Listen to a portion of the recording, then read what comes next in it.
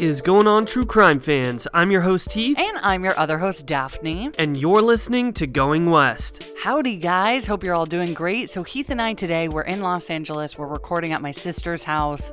So we have a very much DIY studio going on today. So apologies for any inconsistent sound quality or whatever's to come with all those loud-ass cars outside. Yeah, we apologize for those loud cars. And also, on top of that, I'm a little bit stuffy because I got some allergies. Yeah, we got lots going on, but a very interesting case today. And I really want to thank Emily Keltz for suggesting this a couple times on Instagram. Thank you so much. We love suggestions, and I'm sure someone else has suggested this, and I'm so sorry I don't have your name in front of me. Sometimes you guys suggest cases, and it takes us forever to get to them, or they slip between the cracks, but we really appreciate every single one. And I know this case is slightly more well-known, but I've never gotten a chance to do an actual deep dive into it, and figured either a lot of you guys haven't, or you have and want to hear our take on the case. And as always, I tried to be as detailed as possible for our typical 50-ish minute time slot, so you may even learn something new. Yeah, I'm really excited to get into this one today. This is a very controversial case, and I do want to give a trigger warning because we mentioned suicide and hanging in this episode, just so everyone's aware and prepared for that. But I'm excited to talk about this one as well. All right, guys, this is episode 128 of Going West, so let's get into it.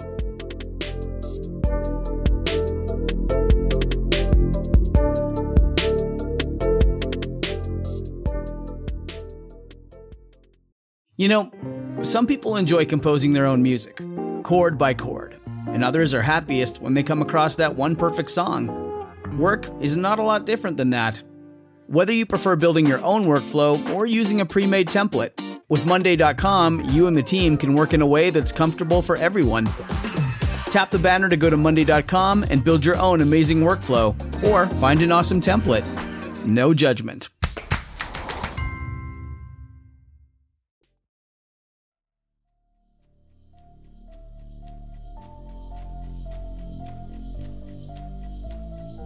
The death of Rebecca Zahau caught national attention. In 2011, it was the top 10 most covered news stories of the year. Now, 10 years later, the spotlight is back on the story that some call a murder mystery, while officials have determined it was a suicide. July 13th, 2011, the body of Rebecca Zahau was found hanging from a balcony in the Spreckels mansion. Her feet were bound, and her wrists were bound behind her back. The 32-year-old had a t-shirt stuffed into her mouth and tied behind her head. She was naked with black paint on her breasts. The palms of her hands and fingers were clean, and her feet were covered in dirt. It was almost like a movie. You can't make this stuff up. Now, Rebecca's family did not agree with the sheriff's findings and ended up having her body exhumed for re-examination. Based on the findings by their investigators, the family filed a wrongful death civil lawsuit against Adam Shacknai. Each one of the defendants we've named have a strong motive to kill her.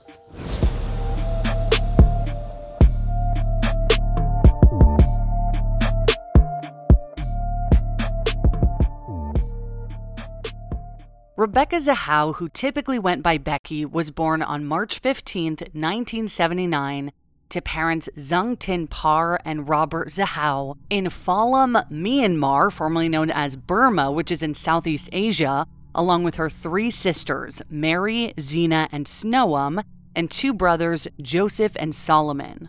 But life was tough for the family, and they lived without running water for a very long time. So when Rebecca was just 2 years old, she and her family became political refugees and moved to Nepal, which is in South Asia. But again, due to everything that was happening with the government, they had to seek asylum in Germany. The Zahau family was very poor financially, but they made the best of it by loving each other and just remaining extremely close as well as faithful, specifically through Protestantism, which is a form of Christianity. Although Rebecca's family was rich with love, she struggled in other ways as a child. She, along with other students, were molested by their school principal. And sadly, we're unsure if the principal was ever reprimanded for this, but it is something that Rebecca dealt with during her childhood. But as she grew up, she was determined to live a happy and good life. She eventually moved to Austria to attend Bible college, and that's when she met a 36-year-old man named Neil Nalipa. Neil was from Scottsdale, Arizona, and was attending school for nursing when he met 23-year-old Rebecca Zahau. But they fell deeply in love, and in 2002, they got married. Since he lived in the United States and they both knew that they could have a wonderful life there together, and Rebecca was completely captivated by America, the newlyweds moved to New York. There, Rebecca worked as an ophthalmic technician at an eye clinic, but in her free time, she absolutely loved to paint, and she was very artistic. Overall, Rebecca was a very laid-back and loving young woman. She was also very responsible and didn't drink or do drugs, because she was a total health nut, and she loved her new life with her new husband. While they were married, she also kept faith a very important part of her. And although she left organized religion altogether shortly after arriving to the United States, she still prayed every night, and her religion remained a key role in her life. And it was great because Rebecca moved to the US also alongside her sister Mary, and then the majority of her family, including her parents, eventually moved to St. Joseph, Missouri. So her family wasn't far except for her sister Snoam and brother Solomon, who both lived in Germany. So after a short stint of living in New York, Rebecca and her husband Neil moved to Temecula, California. And in October 2004, she met a man named Michael Berger, and the two began having an affair. She moved into his Glendale, California home, which is in Los Angeles, for a short period of time in 2005, and Neil moved to Oregon. Because once Neil kind of, found out about their relationship, he wanted to break up and move. But shortly after, in May of 2005, Rebecca went to work and never returned to Michael's home. And he, of course, became incredibly worried. So worried that he called the police to report her missing. Rebecca eventually called Michael and explained to him that she had been kidnapped, when in reality, she was apparently just not interested in carrying on with a relationship and made up a random story. And she had actually gone to be with Neil in Oregon, and they kind of just fixed things up for the time being. The couple seemed to pop around a lot because before 2008, they headed to Arizona. Remember, that's where Neil's from. And Rebecca began working at Horizon Eye Specialists and LASIK Center in North Phoenix.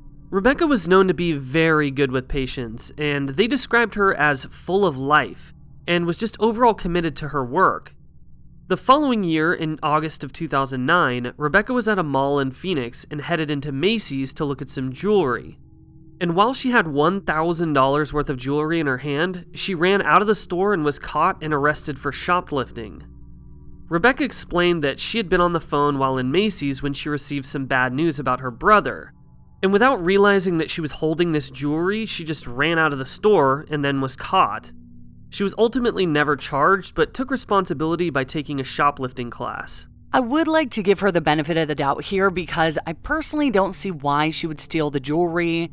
She and her husband both had pretty good jobs. And that's just my opinion, though. Obviously, I know people shoplift for all kinds of reasons. And I also want to mention how Rebecca worked very hard in life to try to support her parents. She and her older sister kind of made it their mission to make sure their parents never had to worry about where their next meal would come from and, make sure that they lived comfortably.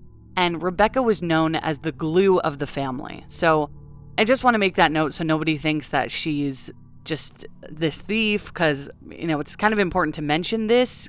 Just take it with a grain of salt. So when Rebecca and Neil had gotten married, everything seemed perfect, and Neil truly seemed like the man of her dreams. But as the years went on, they grew apart, and Rebecca allegedly began having an affair with another man, a man who she met at work named Jonah Shacknai. When Neil found this out, he was devastated and decided it was best to break off their marriage. So in February 2011, they moved forward with divorce proceedings.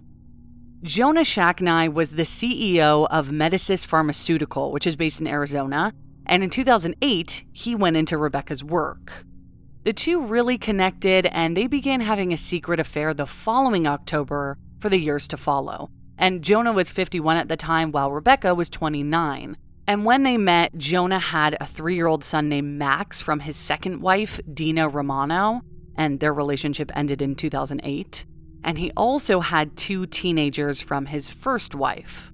So, a few months after Rebecca and Neil split, in the summer of 2011, Rebecca and her now boyfriend Jonah headed to his vacation home in beautiful Coronado, California.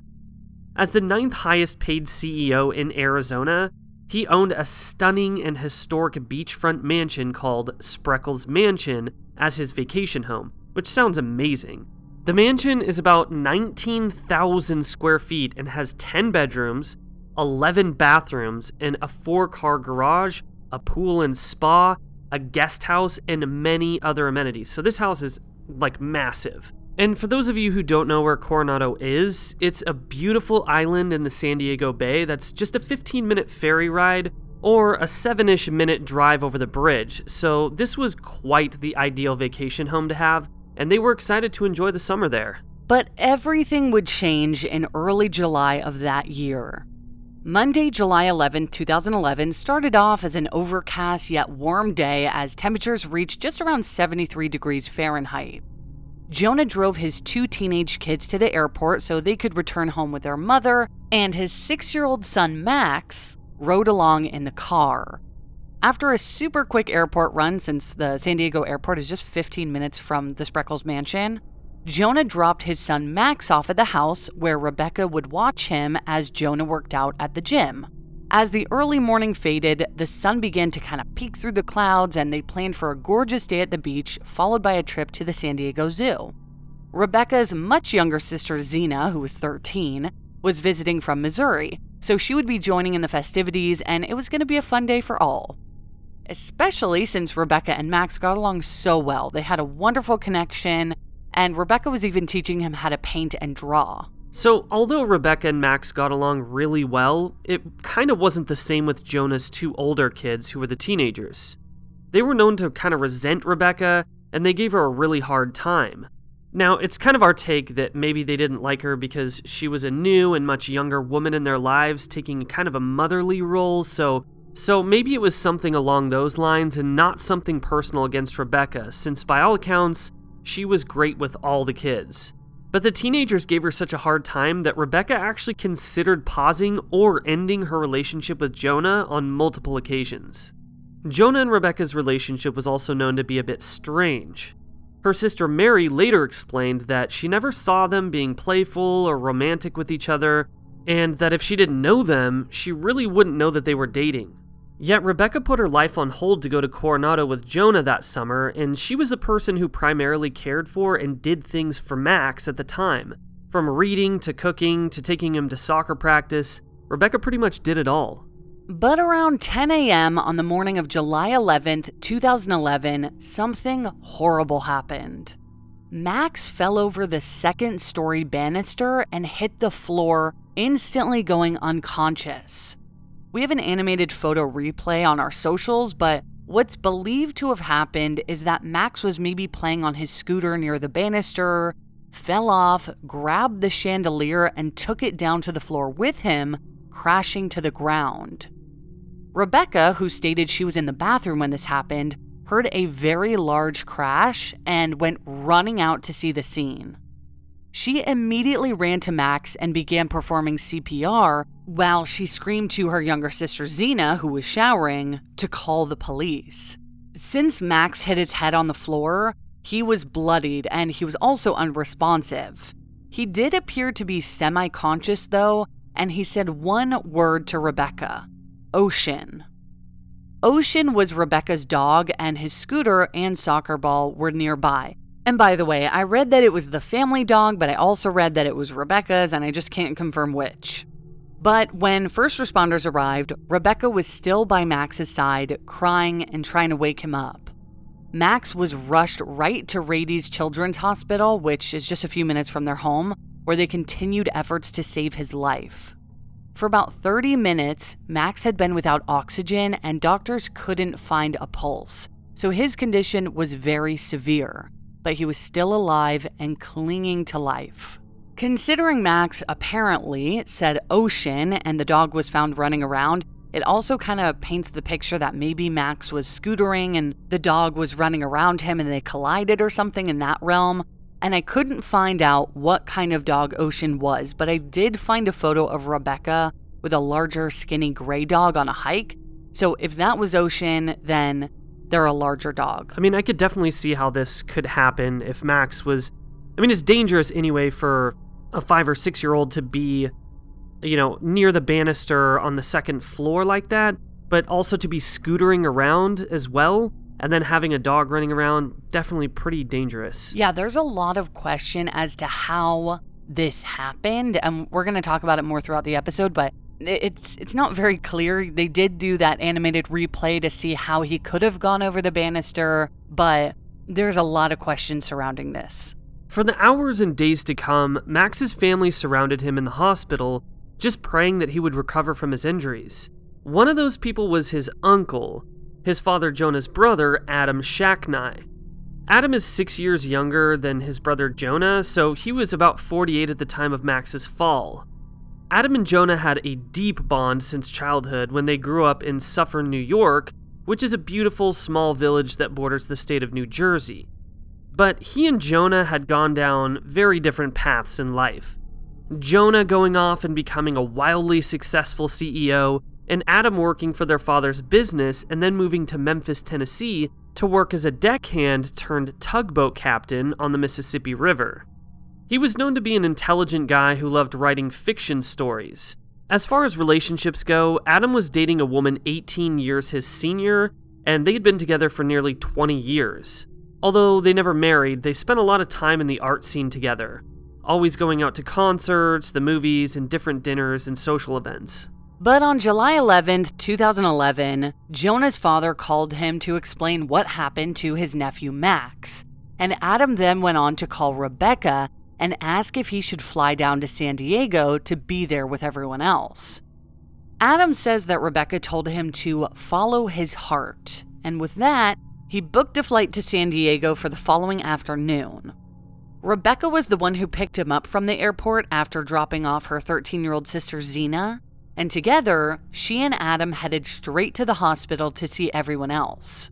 After spending some time there together, Jonah, Adam, and Rebecca went to the fish market for dinner, but it was far from a good time. Their minds were all just preoccupied with Max's condition, and Rebecca was said to have eaten very little and remained silent. After that, they went back to the hospital, and soon after, Rebecca and Adam returned to the Spreckels mansion together while Jonah stayed with his son Max at the hospital. The events we're going to share next are from Adam's statement later on, since he's the only one who could speak for what occurred this night. Adam said that when they returned home, Rebecca seemed upset, and they briefly discussed Adam and Jonah's mother's death from cancer and how it happened when they were very young. Then, Adam decided to go to sleep and retired to the guest house for the rest of the night while Rebecca went to sleep in the main house. According to Adam, he didn't see her again that night. A somewhat odd incident occurred this day as well. Jonah Shacknai's second wife, Dina, has a twin sister named Nina Romano. She flew down from San Francisco with her teenage son to be with the family alongside Max, and Rebecca picked them up from the airport even though they had only met a few times. When Nina arrived, Rebecca hugged her tightly and said, "I'm so glad you're here." When they got in the car, Nina pressed Rebecca on what happened and said, "I don't understand what happened." Nina said Rebecca responded with, "I know." Nina said, "I heard Max had a heart attack and fell down the stairs." Where did he fall from? The first landing? The second landing? Then she says Rebecca said, "He fell from the bedroom," and she said that twice, but didn't give any other details. Nina said, "I don't understand this. He's a healthy young boy." And then Rebecca said, "Can you read directions?" and handed Nina her cell phone. Nina was confused at Rebecca's behavior, and she later told her sister Dina about this. So essentially, Nina is feeling like Rebecca's being weird about the whole situation with Max. The following morning, which was Wednesday, July 13th, 2011, at 6:45 a.m., Adam Shacknai called 911, and here's part of that call. An emergency, what are you reporting? Yeah, I got a girl hung herself in the guest house of, it's on Ocean Boulevard across from the hotel, same place that you came and got the kid yesterday. To recap, he said, "Yeah, I got a girl, hung herself from the guest house. It's on Ocean Boulevard across from the hotel. Same place you come and got the kid yesterday. "You came here yesterday to pick up a little boy." In the call, he says that Rebecca is 30 and that he hadn't seen her since the previous evening. When police arrived at the scene, they discovered the body of Rebecca Zahau nude and laying in the grass on the mansion's lawn with her hands tied behind her back with red rope and her ankles bound together with the same red rope. While Adam was on the phone with police, he apparently grabbed a knife from the kitchen, stood on a table on the ground level, and cut Rebecca down while saying, "Are you alive?" She had been hanging 82 inches off the ground, or nearly 7 feet, from red rope as well. And when Adam found her, he apparently cut her down and she landed on the lawn in a position that left her partially on her side but facing upwards. Adam stated that he checked her pulse and gave her CPR. She also was gagged with a blue long-sleeve t-shirt that was wrapped around her head, and the sleeves were double knotted inside her mouth. On her legs, there was what appeared to be tape residue, but we'll touch on this later. And after Adam cut her down and before the police arrived, he texted Jonah to let him know Rebecca was dead. 32-year-old Rebecca Zahau was pronounced dead at the scene. Especially considering the bizarre nature in which her body was found, forensic and toxicology teams got together to determine what happened to her. Not only was there DNA taken from her body, but also from the scene of the crime. Although they suspected foul play since the beginning, less than 2 months after Rebecca's death, on September 2nd, 2011, the San Diego Sheriff's Department announced that her death was ruled as a suicide.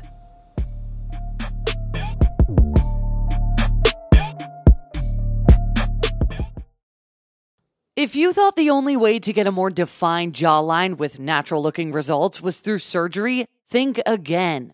Juvederm Volux XC is a non-surgical injectable gel filler that improves moderate to severe loss of jawline definition and can help you achieve natural-looking results with little downtime. Even better, this improved definition lasts up to 1 year with optimal treatment. No maintenance required. Improve jawline definition for a smooth, sculpted look with Juvederm Volux XC. For important safety information and to find a licensed specialist, visit Juvederm.com. That's JUVEDERM.com.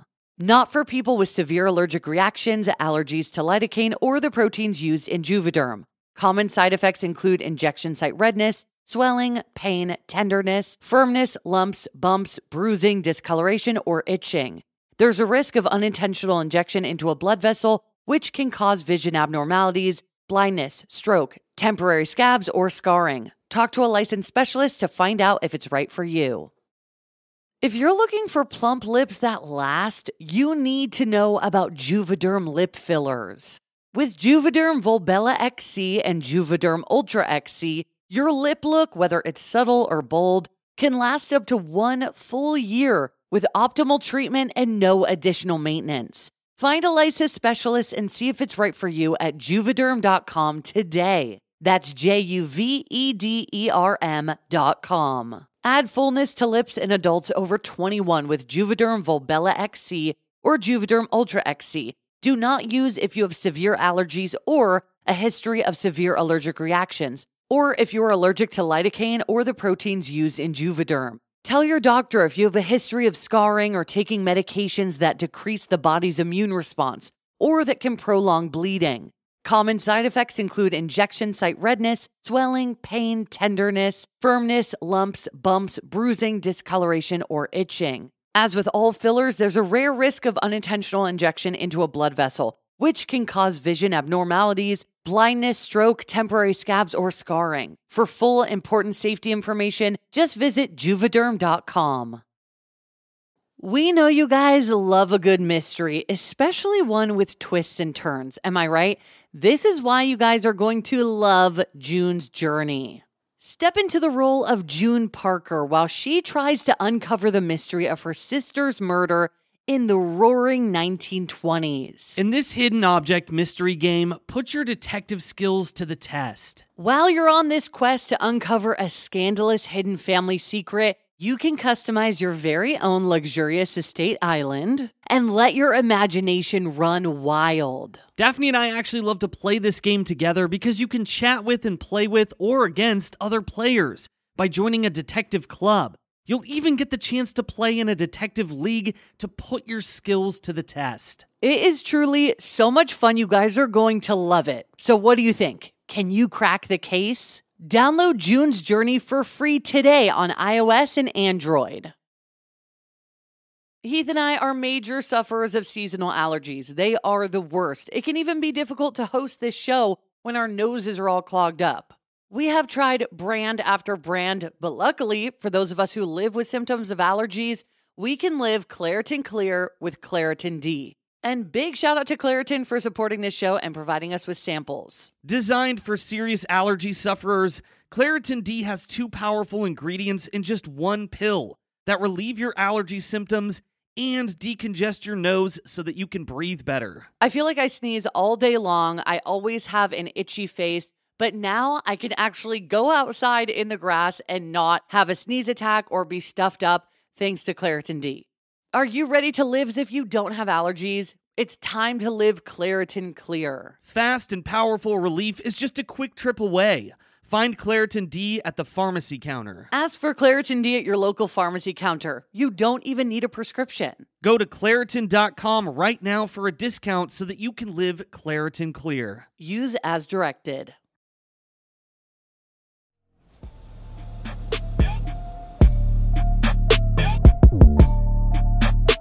When the Spreckles mansion was searched, something incredibly strange was found inside the home on the door to a guest room where Rebecca painted.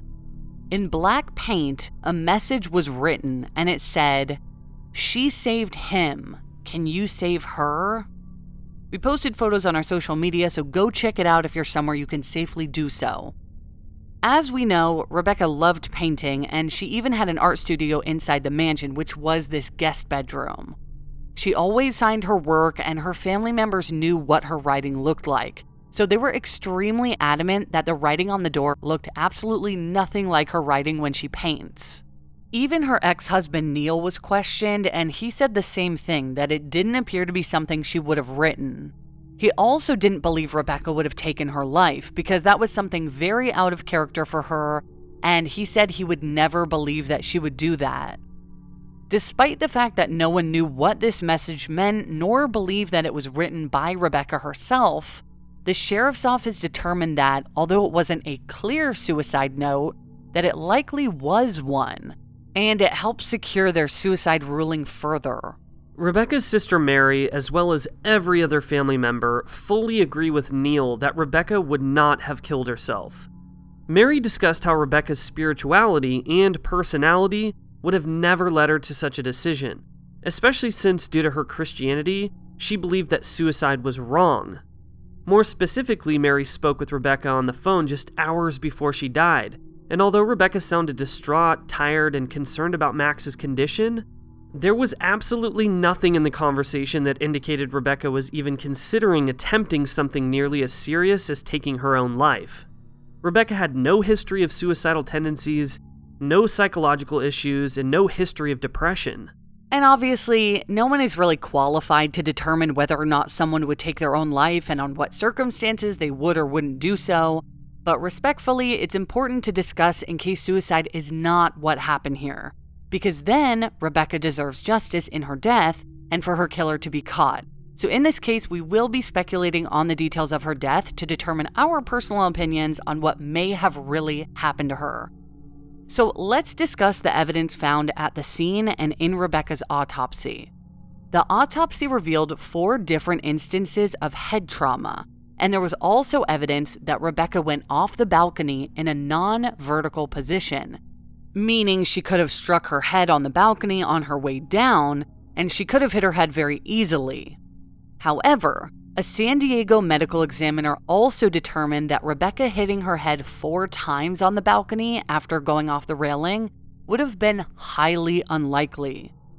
Which begs that question, was she hit on the head by someone before she went over the balcony? Yeah, I mean, honestly, when you think about that in your mind, you're visualizing this, she's if she was thrown off of the balcony, she still wouldn't hit her head 4 separate times. She would maybe hit her head once and then begin swinging back and forth, but she wouldn't hit her head 4 times. There's just no possible way that could happen. And technically, it couldn't happen, and that's why Rebecca's family, not believing that her death was a suicide, requested a second autopsy, because the fact that they had found these 4 contusions on her head and still ruled it a suicide didn't make sense because of, how did those wounds get there?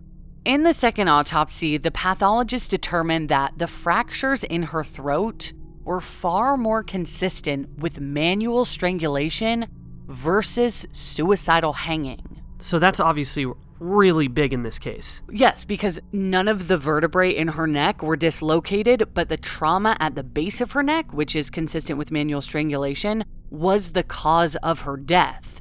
And the hemorrhaging to her head from the 4 blows occurred beforehand.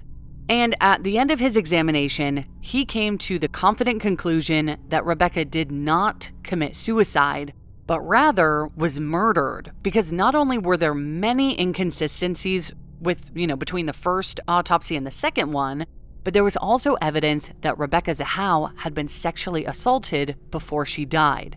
So just really quick about the hemorrhaging occurring before she died. Sure, she could have hit her head, and that could have occurred before she died by hanging, right? Of course. But you can also look at it that maybe somebody hit her in the head and then strangled her to death. I just think it's really interesting that he came to the conclusion, because obviously when someone hangs themselves, what happens to your neck is very different from when somebody strangles you. And so the fact that this pathologist noticed that difference and that it wasn't noticed in the first autopsies is huge. Yeah, definitely. But I do think it's extremely interesting that we have a professional saying, hey, this was not suicide. This was a homicide.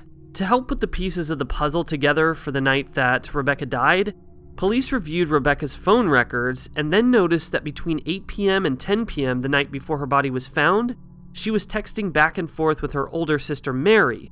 Then at 10:48 p.m., Rebecca received a text from Nina Romano, and remember, she's the twin sister of Jonah's second wife, Dina, who was Max's mother. So Nina was Max's aunt. Nina explained that she wanted to stop by the house and talk about Max's incident. Rebecca never responded to this message, though, and phone activity ceased until about 2 hours later. At 12:50 a.m., Rebecca's voicemail was checked. Records didn't state who left this voicemail, but police have since stated that it was a message from Jonah telling Rebecca that Max's condition had worsened. But this voicemail was deleted, so no one can be sure exactly what was said in the message. And police could have requested AT&T retrieve that deleted message, but they didn't do that. And nothing else was uncovered from the phone. And the reason police felt they knew what the voicemail said was because Jonah told them what he said in the voicemail. So we really just have to hope that Jonah's telling the truth so we can properly put the pieces together. Jonah stated that he and his ex-wife Dina had gotten some horrifying news from the doctor, that if Jonah survived his injury, he would likely never walk or talk again.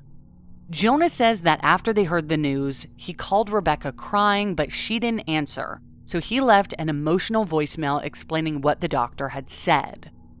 Because of this call, police began to wonder if Rebecca was driven to end her life after listening to the voicemail from Jonah, and this also aided in their decision to rule her death as a suicide. There was only one witness in the case, and it was a 70-something-year-old woman named Marcia Allison. She lived 2 doors down from the Spreckels mansion, and she stated that at 11:30 p.m. on July 12, 2011, so about 7 hours before Adam called 911, Marcia heard a woman scream, "Help me, help me." She stated later under oath that it was very loud and it sounded like it came from a young woman. But Marcia didn't hear anything after that, so she carried on with her evening and watched TV. So when she heard about Rebecca's death the following day, she told police about what she had heard the previous evening. But since no one else came forward with a similar story, police couldn't confirm if this was true nor where those pleas were coming from, if they even occurred. So it's just Marcia's word. But if what she's saying is correct, That means Rebecca would have been screaming for help about an hour and a half before that call from Jonah came in, meaning she wouldn't have heard that voicemail. A big thing in this case is the fact that Rebecca's hands and ankles were bound. She was gagged, and then she was hanged.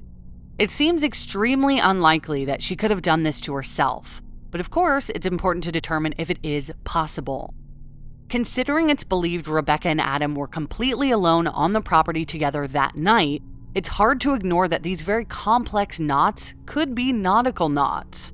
And as we know, Adam was a tugboat captain. It was determined that the knots, although appearing complex, were not tied very tightly, and they were actually slipped off intact during her autopsy. Apparently, there have been documentations throughout history in the US where people have secured their hands and feet before suicide to prevent them from changing their minds after the suicide attempt begins. So police tried to prove that this could positively be done, and they tried the scenario themselves as well as watched a video on it. As for the gag, this really couldn't be explained because why would she gag herself? And of course, with her hands and ankles being bound, just because they determined it was possible doesn't mean that's what happened. It's just, she technically could have done that. It seems like it would be really difficult. And again, with the gagging, nobody really understands that. But it technically was possible. Yeah, and I mean, just because some people throughout history have committed suicide after tying themselves up, doesn't conclusively determine that Rebecca did that very same thing. And that's what her family wanted to prove, so because this gained so much media attention, both national and international, and the theories behind Rebecca's death didn't include suicide, Rebecca's family hired a private investigator to look even further into the details of her autopsy. And the PI uncovered that it would have been nearly impossible for Rebecca to have tied her hands and feet the way they were and then hung herself and make her way off the balcony without any assistance. The PI also concluded that the probability of this happening was nearly 0.001%. Here's some further suspicion against Adam. When Adam was originally questioned, he told police that he didn't remain at the hospital because he was tired. And after he retired to the guest house, he watched pornography. And we'll get into this a little bit more soon. Then he called his girlfriend, took an Ambien, and was asleep by 8 p.m. But when police checked his laptop, there was no trace of him having watched pornography. When Adam was interviewed, he also submitted to a polygraph test, and he failed miserably. On the questions relating to him having killed Rebecca, his heart rate skyrocketed. Now, of course, we say this every time we discuss a polygraph. It's not a perfect science. Just because you fail a polygraph does not mean you are guilty, but it's definitely worth mentioning. Adam also denied writing the painted message on the door of the guest bedroom, the one that read, "She saved him, can you save her?" But when a handwriting expert compared the painted writing to Adam's regular writing, they found it matched pretty well. More on that later. In his interview with police, Adam also mentioned that Rebecca was there when Max was injured. And then he added, maybe she just couldn't live with it. Despite brief suspicions against Adam, police said that he was free to go. And of course, painting is very different from how people write, but the painted writing on the door was in very cryptic block letters, and Rebecca always wrote in a pretty clean cursive font, and we also posted photos of that.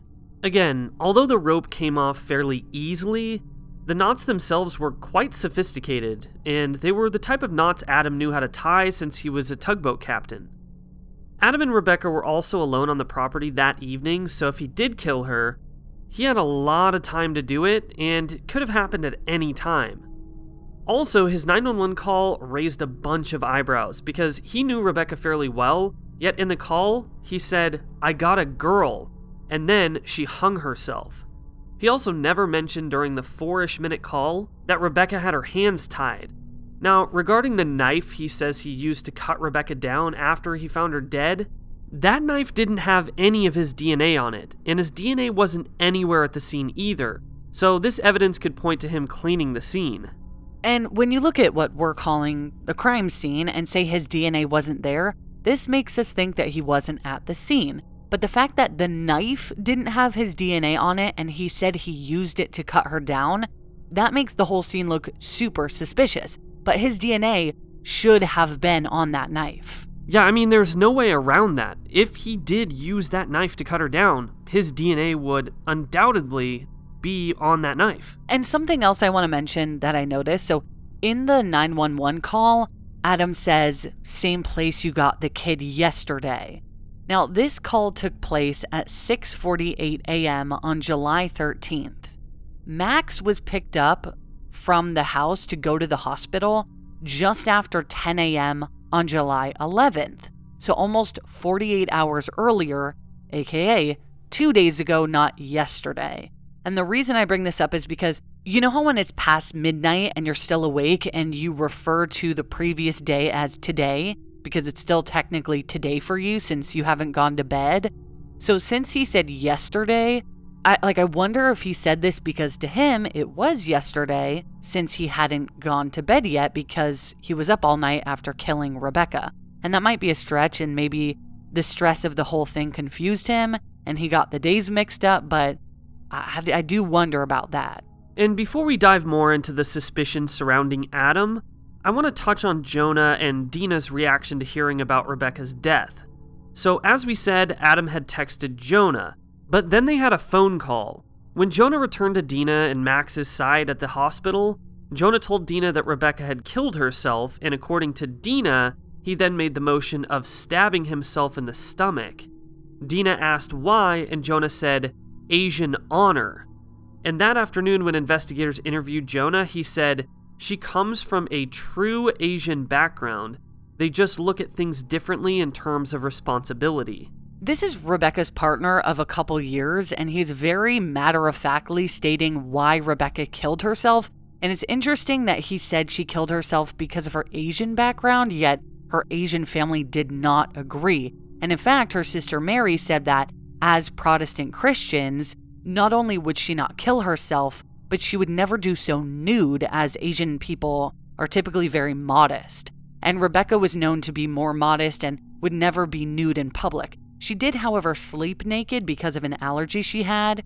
It was very uncomfortable for her to sleep clothed. So this led her sisters and family to believe that she was killed after falling asleep nude in bed or while she was in the shower. And I hope this doesn't come off in the wrong way, but I'm thinking about this if you were going to commit suicide. I feel like it would feel embarrassing to a person to do so while nude. That's the thing is with suicide, there's so endless possibilities. Everybody has done everything pretty much throughout history. So it's not impossible. No, not at all. But I hear you, and that's exactly what her family was saying. They're like, none of the details of it make sense to them. So the fact that Jonah is saying, "Oh yeah, Asian honor, she did this," like matter-of-factly, it's like, what? Right, like it's part of some tradition for her to do something like this. And it was the way he said it and stabbing himself in the stomach, like it's very insensitive anyway, because if she did, end her own life, that's still incredibly insensitive to say about anyone, let alone your partner of multiple years. Right, to make that motion just seems not very empathetic about your partner and her death. Hey, it's Kaylee Cuoco for Priceline. Ready to go to your happy place for a happy price? Well, why didn't you say so? Just download the Priceline app right now and save up to 60% on hotels. So whether it's Cousin Kevin's Kazoo Concert in Kansas City, go Kevin, or Becky's Bachelorette Bash in Bermuda, you never have to miss a trip ever again. So download the Priceline app today. Your savings are waiting. Go to your happy place for a happy price. Go to your happy price, Priceline. So although the whole conversation with police was based around why Rebecca would have killed herself and everyone pretty much agreeing that this was the conclusion, at the end, Jonah asked, "Do I need protection?" i.e., does he need a lawyer? Rebecca's ex-husband, Neil, was cleared early on from any suspicions, even though he and Rebecca remained very close even after their split. And Neil wasn't anywhere near the scene when she died. The crime scene was completely botched because not only did they leave Rebecca's body lying in the sun for hours, but they also failed to take samples from potentially key items in the house, including a glass of clear liquid in the home, amongst many other things. The medical examiner placed Rebecca's time of death at around 3 a.m., but because her body was left out for many hours in the hot July sun before her autopsy, it's hard to know if we can trust that timeline. There was also a drop of blood as well as hair found in the shower of the master bathroom, but this was never tested. This was in a completely other section of the house from where Rebecca was found, so this looks very suspicious. And crazy enough, police never tested this DNA. I don't understand why they didn't do that. Well, that's the thing is, so many things were done wrong. We cover a lot of cases where the crime scenes are botched, but this one's really disappointing because automatically in their minds, they're like hanging, suicide. They did obviously take some samples, but they did not take nearly as many as they should have. And blood is pretty important. Yeah, and like you said, this case is teetering between the two, between suicide and homicide, so it's like you have to be very, very clear with evidence. Especially in this situation, there was never any evidence suggesting anyone else in the house bled that day. So does that mean that Rebecca really was hit in the head and killed by someone and that it was mostly cleaned up? Since the suicide ruling prevented a criminal trial, the Zahow family filed a wrongful death suit against Adam Shacknai, the man the Zahows believe were truly behind Rebecca's death. Many years passed as they tried to get organized and prove that Rebecca did not take her own life, but that she was murdered. And on February 28, 2018, a civil trial began in a San Diego courtroom. By the way, the differences in a civil trial versus a criminal trial requires proof beyond a reasonable doubt, as well as a unanimous verdict. There was somewhat proof of a struggle inside the home, including an overturned chair. The Zahows' attorney painted a picture for the courtroom, and here it is.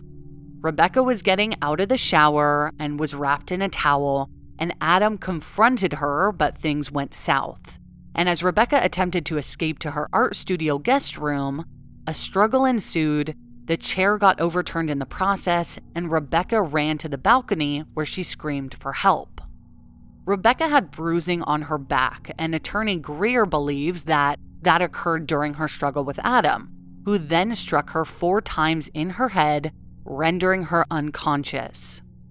Adam then bound her arms and feet, sexually assaulted her with the handle of a knife, and then painted the message on the guest room door. Now having paint on his hands, he pinched Rebecca's nipples, which left some paint residue. And by the way, on Rebecca's body, there were traces of black paint on her nipples as well as on the rope, yet not on the gag, suggesting the gag had already been in place. So again, this is fully speculation. This is the attorney saying this is probably what happened to her. But of course, we don't know for sure. There were 2 knives found on the floor of the guest room, and one of those knives had Rebecca's handprint on it. But the way that the print was made, it was as if the knife was facing her while she was holding it. Attorney Greer pointed out that it was as if she was attempting to cut her hands free from the rope. Furthermore, there was blood found on one of the knives, and it proved to be blood from Rebecca's menstruation, and at the time of her death, she was menstruating. So not only is there believed to be proof that she was sexually assaulted, but then they discovered this, which is obviously huge. However, the defense tried to paint the picture that there was actually not trauma to her vagina, meaning that she was not sexually assaulted. Rebecca's handprints were found on a door jamb as well as on a bedpost, and they were in such a position where she wouldn't normally have made them standing, but rather if she was crawling on the ground, so this obviously looks suspicious. And then speaking of the bedpost, the red rope was tied to the leg of the guest bedpost and led out to the balcony that Rebecca was hung from, so the rope is tied to this bedpost leg and it's leading out the window. Exactly. So if you were thinking that she was potentially hanging from the rails of the balcony or something like that, she wasn't. The rope was tied to the bedpost inside the room that the balcony was attached to. And regarding the sexual assault, so the second autopsy, the pathologist came to the conclusion that he believed that she was sexually assaulted. But if you think that she was sexually assaulted, that leads you to believe that she was murdered, because oftentimes, especially, cases we discuss, the victims sometimes are sexually assaulted prior to the murder. So with her menstrual blood being on that knife, that kind of coincides with my personal theory that she was. But the defense obviously was working very hard to make the courtroom believe that she wasn't, to prove that she committed suicide and that Adam was not responsible for her death. Right, and the prosecution wasn't able to prove that Adam had physically done anything to her body with his body. Right, because of lack of DNA. Exactly. But if you kind of look at the pieces of the puzzle, like the menstrual blood being on the knife, it's very concerning. Like, that kind of paints a picture of what could have happened. So anyway, there were many tests done to see how much the bed would have moved from the wall if Rebecca had tied herself to the bed and fallen off the balcony to her hanging death. And ultimately, it was determined that Rebecca's 100-pound body would have caused the bed to move significantly if she had really died that way. But when the bed was discovered, it was only a few inches away from the wall. They tested this theory using many different weighted punching bags and different weights, and kept the weight of the bed in mind, and one of Rebecca's family's attorneys came to the conclusion that the scene had to have been staged based on the lack of movement of that bed. And again, since Adam had supposedly cut Rebecca down before police came, we can't say for sure that she ever really was hanging there. And the lack of broken vertebrae coincides with this theory. But of course, this is Rebecca's family's attorney's conclusion, so it's probably pretty biased, but I thought that was really interesting that they did do those tests. However, the floor of the balcony was dusty, and the only prints on the balcony were bare footprints in a V shape that were believed to be Rebecca's. This led the defense to try and prove that Rebecca was the only one on that balcony that night, and that she went over it on her own. Attorney Greer pondered why Adam would have needed to stand on a table to cut Rebecca down, because he was tall enough to be able to do so without standing on a table. And Adam's defense team painted this picture in a pretty vile way. Into the courtroom, they brought an $8,000 sex doll that was altered to look just like Rebecca. It was a terrifyingly realistic, life-size, nude and bound doll, just as Rebecca was, with long black hair and a very similar face. And they used this in the courtroom as their way of kind of reenacting how everything went down, and it was extremely upsetting to a lot of people. We posted a photo of this as well, of course. It just looks so real. It's very disturbing. I totally understand why there was an uproar about this, because it's pretty gross. As we mentioned earlier, there was no pornography found on Adam's computer in the guest house, but one of the computers inside the mansion had more than a dozen searches of sexual content, including terms like raped, sexy Asian girls, and bondage anime. These were accessed the day before Rebecca died. It has never been conclusively discovered who accessed this pornography, but it's hard to ignore the parallels of how Rebecca, an Asian woman, was found bound and dead and possibly sexually assaulted. Also, we mentioned earlier there was duct tape residue on Rebecca's ankle, potentially hinting to her almost being tied with duct tape, but then rope being used instead. Regarding the theory behind what the message, "She saved him, can you save her," means, we couldn't find any clear theories online about what this could really mean, so it's anybody's guess. So as we mentioned earlier, a handwriting expert felt that the handwriting matched Adam's fairly well.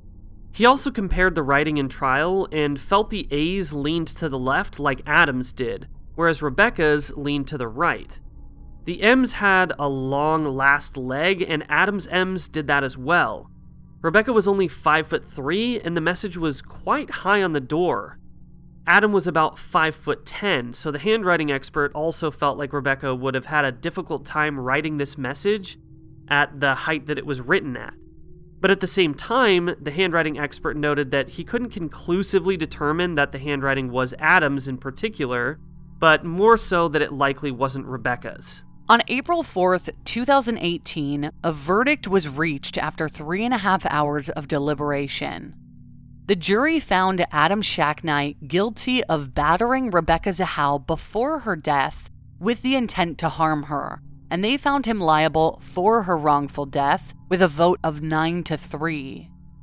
The Zahau family was awarded $5 million in damages for Rebecca's death, as well as $167,000 for the financial support that she would have given her parents and younger siblings had she not died.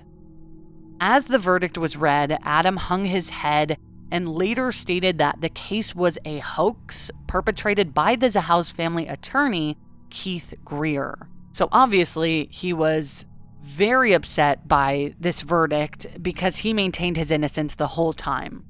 On July 16th, so about 5 days after Max had his critical injury and 3 days after Rebecca's death, Max Shacknight died from the brain damage that he suffered due to oxygen deprivation from his injuries. Then, 10 days after that, investigators ruled his death an accident, stating that he must have somehow tripped and fallen. But a trauma doctor who examined Max's body both before and after his death told police that he did not believe his injuries were consistent with cardiac arrest and brain swelling, but rather more consistent with him being suffocated prior to his fall. And we think it's important to mention this, but are in no way saying that Rebecca suffocated him, pushed him off of the banister, or tried to make his death look like an accident. But it's very interesting that he and Rebecca's cases have some pretty strange similarities. And almost exactly 2 years after Rebecca died, her father Robert died at the age of 80. Rebecca's older sister Mary said that he never recovered at all from her death and that he died from a broken heart. As we mentioned, Rebecca was known as the glue in the family. Her father died in his home, so he never saw the results of the trial that came 5 years later. Something many wonder about in this case is if Dina, Nina, Adam, and Jonah wondered if Rebecca had killed Max herself, because Nina was very suspicious of Max's death. And since Rebecca wasn't tied to any of them in a biological way, she was kind of the outsider. Nina stated that Max wasn't a daredevil kid and he wasn't the type to swing from chandeliers or be reckless. So they wondered if Rebecca either accidentally killed Max or purposefully did it and then tried to cover it up. Therefore, one of them, or all of them, maybe plotted to kill Rebecca.